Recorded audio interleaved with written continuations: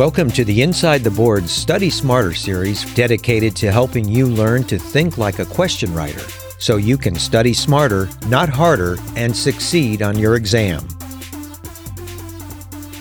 Hello, and welcome to the Step 1 Study Smarter series from Inside the Boards.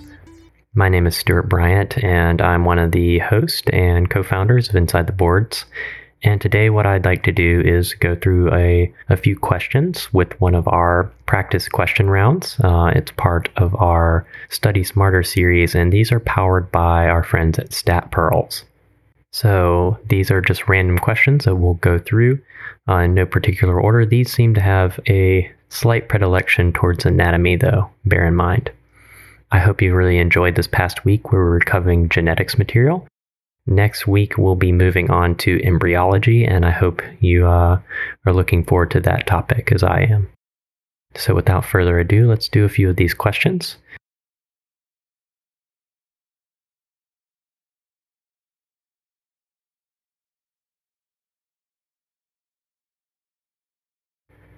Our first question is for anatomy. A patient is stabbed in the abdomen. An emergency room exam reveals that the knife has penetrated the peritoneum, and the patient requires surgery. Which of the following is the most appropriate time for the administration of antibiotics? Is it A, preoperatively, B, intraoperatively, but only if a hollow viscous injury is discovered? C, postoperatively, if the patient becomes septic?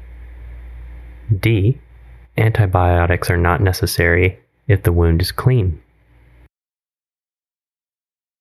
So the correct answer here is going to be preoperatively. You've got a patient, they've been stabbed. We don't know how clean the knife might be, but it's penetrated them. And for all you know, that is going to cause an infection. It may not cause an infection as soon as they've been stabbed, but giving antibiotics before they have surgery is going to reduce their chances of having the infection the most. So what we're getting at here is that all penetrating injuries to the abdomen are violating the abdomen, the peritoneum, and that is considered to be a sterile space. And by doing so, they're creating a potential to seed an infection. Thus, we tend to give antibiotics as soon as possible. Other things to think about more clinically, but still could be pertinent for step 1, is that in addition to antibiotics, a patient's going to need resuscitation, and they may even need blood products. So they could go in that direction with these questions as well. The extent of the injury depends upon the length of the knife, the entry point, and the direction that the force was applied. These are particularly good for anatomy questions to have you have a person stabbed in a certain location and they want to know like what structure is at risk. So being able to consider a knife or some sort of projectile or sharp object penetrating into the skin, and then what's going to be beneath that and potentially deeper and deeper. Other important factors for a stabbing victim are going to be to keep them warm, and you're going to give them warming blankets or warm fluids to try to limit hypothermia. If the patient has no real significant injuries, we just only need to give them a couple doses of antibiotics, and that can be as little as 1 dose. Some surgeons may give multiple doses over the course of a 24-hour period just to ensure that the patient doesn't have any infections. Another important factor here is if a patient has been stabbed or has some sort of penetrating injury, another thing we consider is to do a tetanus booster, and that's really going to depend on when their last tetanus booster was. So the next question here is a physiology question. A 65-year-old man presents to the emergency department with a right forearm laceration from a clean cooking knife he dropped 20 minutes ago. The laceration is 4 centimeters long by 1 centimeter deep and does not appear to have injured any neurovascular structures. The patient is up to date on his tetanus vaccine and requires sutures.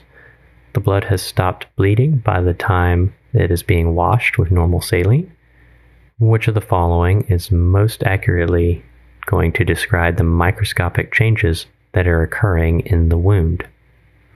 Is it A, angiogenesis begins taking place? Also during this time, fibroblasts begin to replace the inflammatory mass. B, neutrophils, activated through the complement cascade, begin to phagocytose dead tissue. C, contracture of smooth muscles and tissue compressing small vessels. Platelets also begin to aggregate, activating the clotting cascade to produce initial platelet plugs. Or is it D, collagen is remodeled from type 3 to type 1? So the patient here has gotten a stab wound and now they are experiencing bleeding that has effectively stopped on its own. The question is asking you to figure out what is going to be the microscopic change occurring that's going to allow for this to happen. So the easy way to do this is just kind of go through the coagulation mechanism in your head. So first step, they're going to have a cut. And then what's going to happen is immediately after the cut occurs, there's going to be vasoconstriction. This will happen quickly. It's going to be caused by the release of cytokines. And this vasoconstriction will temporarily decrease the blood flow, and it'll help with the pressure in the vessels. The next step is then going to be platelet plug formation. Endothelial cells will release thromboxane, and thromboxane will help to aggregate platelets. Prostacyclin is also a potent platelet inhibitor, and it will cause vasodilation. Other factors that get released during vessel injury include von Willebrand's factor and tissue thromboplastin. Both of these help with sealing leaky vessels and allowing platelet aggregation. As the vessels repair, the blood clot and platelet clump is broken down by plasmin. So kind of going through that, you can make the jump that the answer here is going to be C, and that what's going to happen is you're going to see contracture of smooth muscles and the tissue to compress the small vessels. Platelets will also begin to aggregate, and you'll see activation of the clotting cascade to produce the initial platelet plug to stop the bleeding in this patient's injury. The next question is another anatomy question. A 16-year-old boy complains of pain and swelling in the right elbow after sustaining a fall on his outstretched arm. In the emergency department, the child is crying and keeping the right elbow in a flexed position. Physical exam reveals bruising of the elbow and tenderness over the supracondylar ridge. He's unable to flex the index finger and thumb actively. There is no vascular defect. Which of the following nerves is most likely to have been injured? Is it A, the posterior interosseous nerve? B, the anterior interosseous nerve? C, the ulnar nerve? Or is it D, the musculocutaneous nerve? So presumably this patient has a fracture of their elbow. Without getting into what this fracture is, it could be a supracondylar fracture of the humerus, which can occur when you have a child who falls on an outstretched hand. And then you might see what is an extension type injury where the most distal fragment of the humerus is kind of extended or stuck in that positioning. So if they have an injury to their distal humerus, you're going to think of radial nerve, ulnar nerve, or median nerve injuries. And then musculocutaneous is probably less likely in your mind, so I would get rid of that answer. The answer choices here really direct you to the interosseous nerves. So the anterior interosseous nerve is going to be a branch of your median nerve, and it supplies the flexor pollicis longus muscle and the flexor digitorum profundus. Those are for the index finger, the hand, the thumb. Typically, this is kind of referred to as an OK sign pattern, where the patient is able to flex the DIP of the index finger and the interphalangeal joint of the thumb to create an OK sign. And if they're not able to do that, that means the AIN has been injured. In this case, what you see is the patient's unable to flex their thumb and index finger, so you think of an AIN injury, or answer choice B. So, like I said, the AIN is a branch of the median nerve, and it will affect the muscles of the thumb and the index finger. Most AIN injuries are related to supracondylar fractures and are a neuropraxia type injury and expected to recover with fracture. Most supracondylar fractures occur in children who fall on an outstretched hand and have an extension type injury. Ulnar nerve injuries are commonly seen with flexion type supracondylar fractures, and these may be more iatrogenic. Usually you actually see these in patients who just had a supracondylar fracture and then they had a surgery to repair it with a pin placed into the bone to hold it in place. So if a patient has an injury to their ulnar nerve after a surgery, you can think of the supracondylar fracture pinning or the surgery as being the cause of the injury. The next question is a pathology question. A former boxer who's repeatedly punched in the head during his career dies all of a sudden. Which of the following is the most likely finding to be found on autopsy of his brain? Is it A, Samoma bodies, B, Hirano bodies, C, neurofibrillary tangles, or D, Negri bodies? For a step 1 boards question on a boxer who's been hit in the head, you're going to immediately think about dementia pugilistica, I believe is what it's called, where they've basically been so beat up that they've gotten brain trauma from their fighting career. That doesn't get you to the answer here, because what the question is actually asking is what you're going to find on an autopsy of their brain. The first choice here is answer choice A, and that is Samoma bodies. Samoma bodies are a pathology finding of like little calcium deposits, and you're gonna see them more like in tumors. And I typically think of papillary thyroid carcinoma, definitely carcinomas, some meningiomas. Meningiomas, I think, are also a good one to remember. And then I'm sure there are many others, but probably not as important. Prolactinomas may have Samoma bodies as well.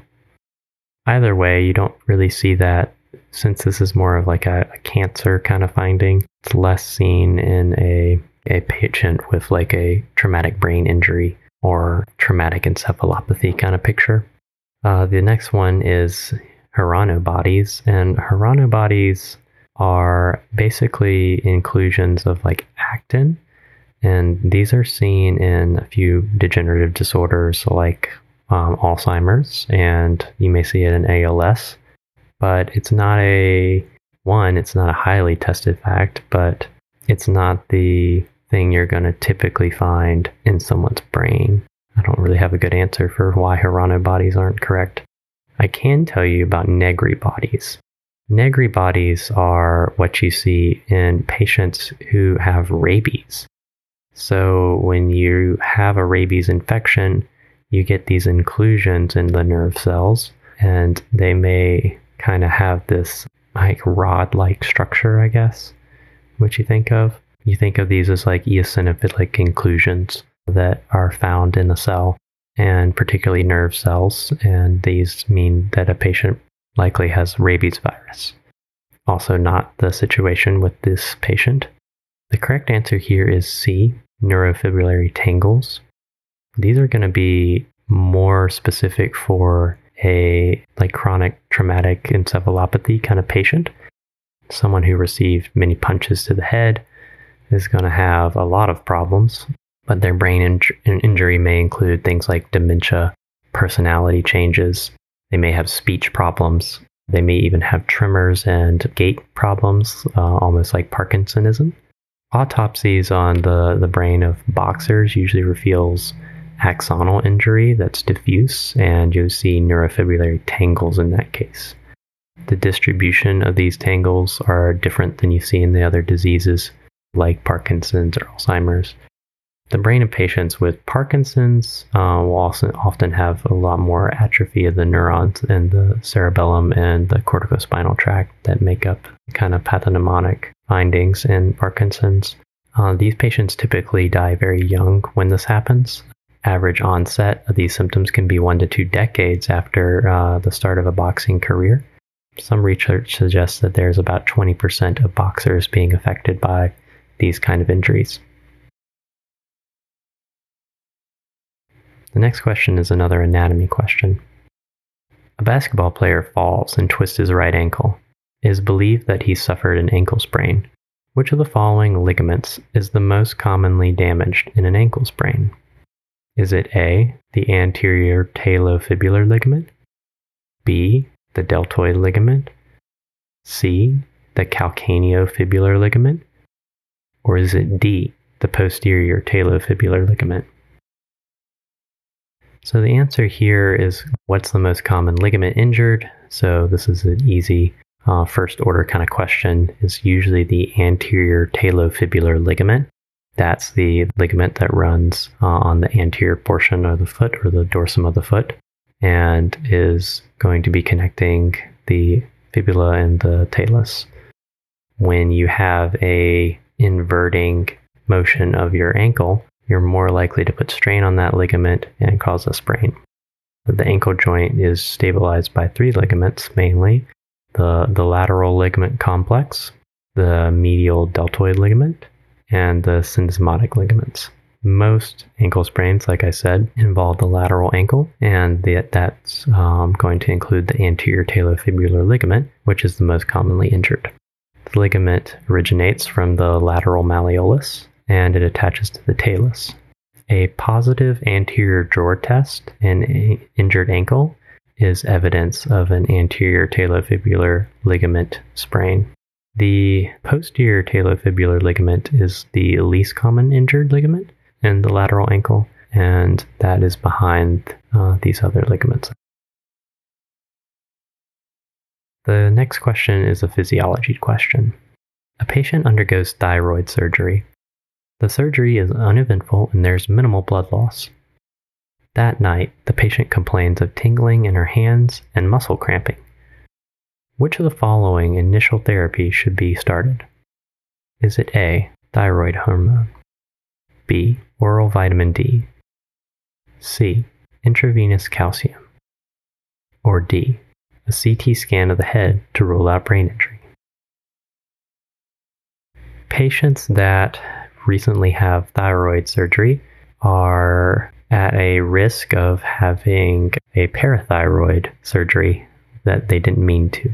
So what you may see in patients is they get numbness and tingling in their hands. They get these cramping sensations and this twitching, where you see that they've had a thyroid surgery, you've removed the parathyroid, and now their calcium is low because you've taken that out. So peripheral signs of hypocalcemia, those include Chekhov's sign and Trousseau's sign. In Chekhov's sign, you tap the cheek and that produces twitching.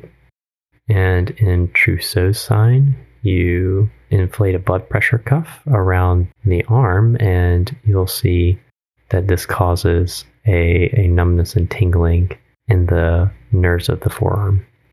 Besides thyroid surgery, other reasons you could have this is from pancreatitis that causes an inability to absorb calcium, and that affects your calcium and lowers it. So by not having the right pancreatic enzymes and things, you potentially decrease absorption of calcium across the duodenum and then in the jejunum as well.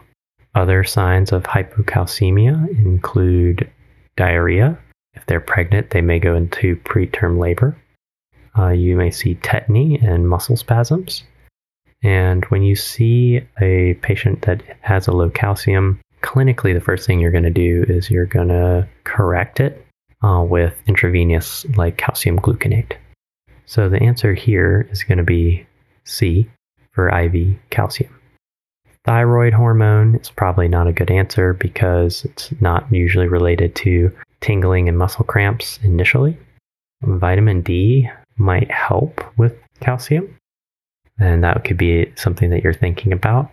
But this patient has symptomatic low calcium, and you need to treat it faster than just giving them some vitamin D and hoping that helps balance them out.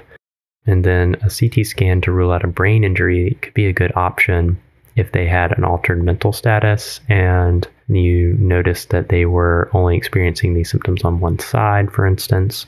And as long as you're not seeing, this patient doesn't have a focal neural deficit. So that's going to be less likely. And maybe you correct the calcium too, and then there's still something wrong. In that case, maybe you do want to get a CT scan as well. Well, thank you for listening to this episode today. As always, check back later for more episodes from the Study Smarter series. Like I said, next week we're going to be covering embryology, so look forward to that. Like I said, we'll be trying to continue these practice question rounds each week. They're powered by StatPearls, just to give you some general overview of content.